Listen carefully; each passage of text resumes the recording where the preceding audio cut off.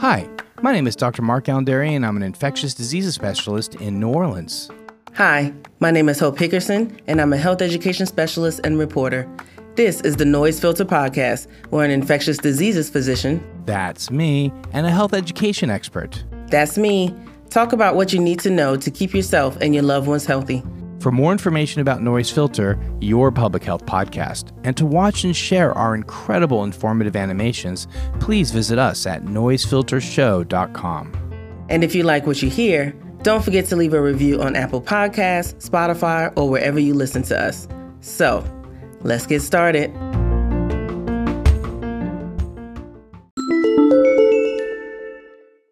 Children should breastfeed longer.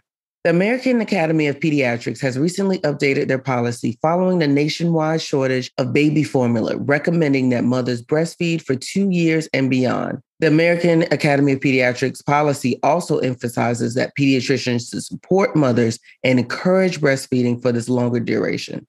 I'm still stunned at that. With that recommendation. I'm sure it was made, with studies, and I am certain that there's good rationale, but wow, 2 years. But this policy aligns with the World Health Organization's recommendation, which also states that infants should be exclusively breastfed for 6 months, then continue for 2 years together with solid foods.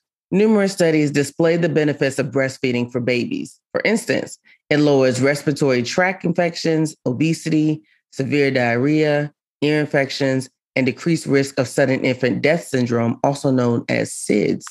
Breast milk is anti-inflammatory, antimicrobial, and provides lots of protective effects while strengthening the immune system. Additional studies have shown that breastfeeding for about 1 to 2 years has a positive impact on maternal health, lowering maternal type 2 diabetes, high blood pressure, and breast cancer and ovarian cancer. So I guess that's new news for me. I did not realize that breastfeeding had such a protective effect on moms. Oh, yeah. Yeah. And that's why in other countries, it's recommended 3, 5, up to 7 years old for breastfeeding in other countries. Yeah. Yeah. So it's not unheard of here in America. Yeah. But there's more and more moms. I was in a lot of breastfeeding groups after having my children, and still am, just to keep up. And a lot of women are opting to, just let their baby lead the way. If the baby still wants to breastfeed at 3, okay.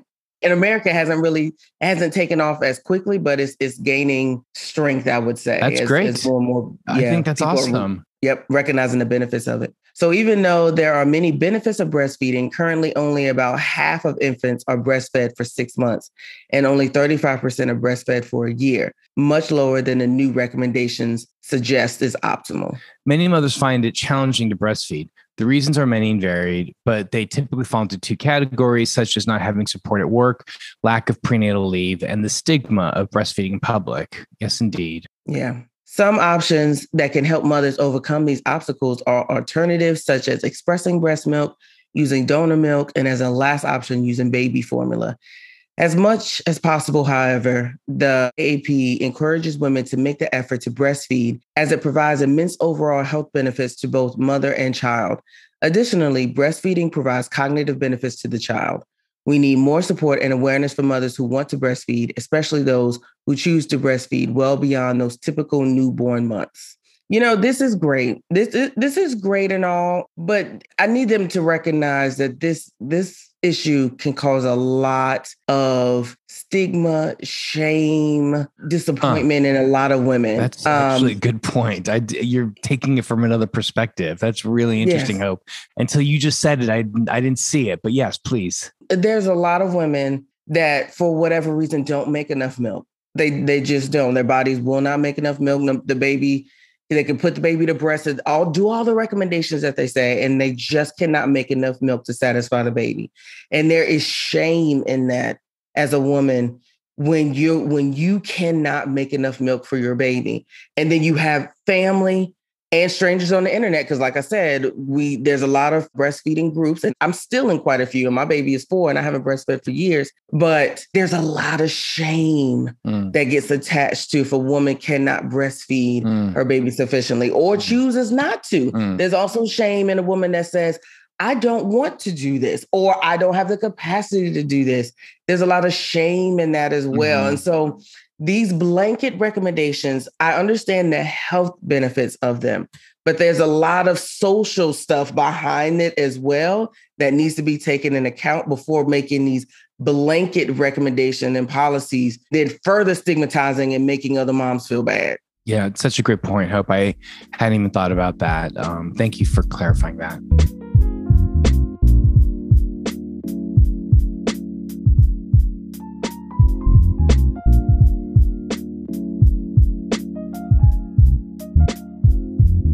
Abortion bans can negatively affect public health. Shocked. Yeah.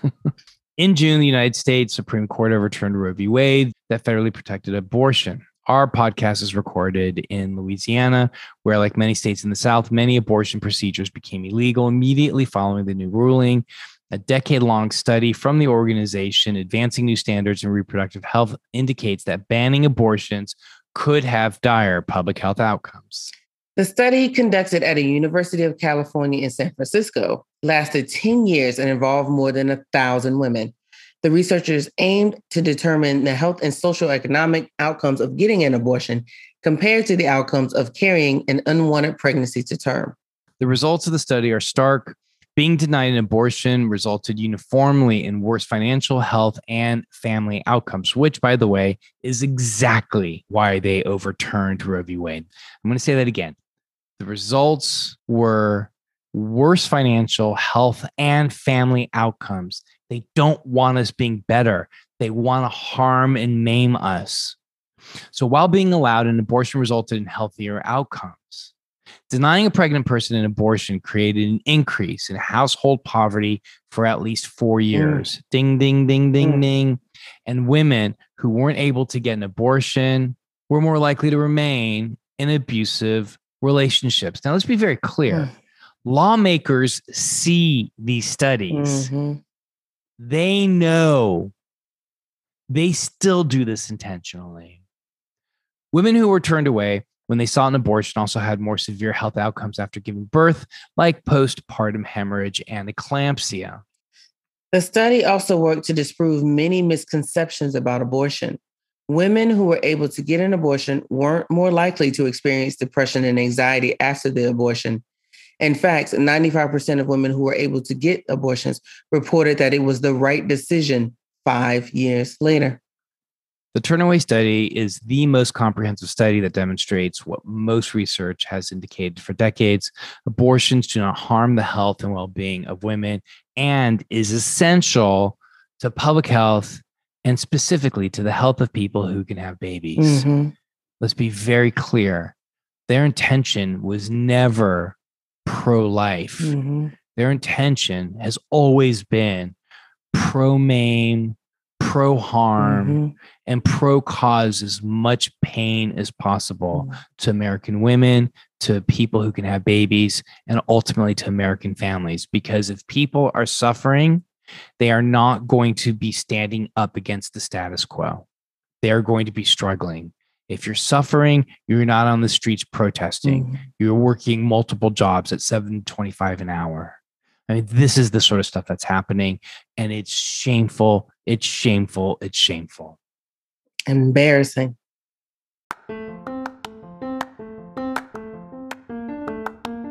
Thanks for listening to Noise Filter, your public health podcast.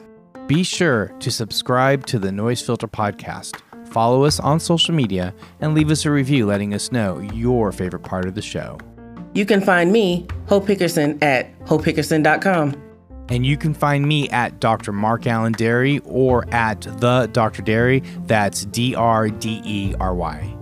To see and share our amazing animations and find out more information about us, the show, as well as links to our social media, go to noisefiltershow.com.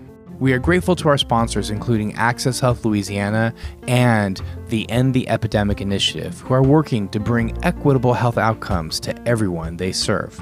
Hope, any last words? Stay well out there, folks, and continue taking steps to keep yourself and your loved ones healthy. That includes exercise, a good diet, getting adequate sleep, and seeing your healthcare providers regularly. And protect yourself and others by getting the COVID-19 vaccine and booster, wearing a mask, and social distancing wherever possible. Remember, health is a human right.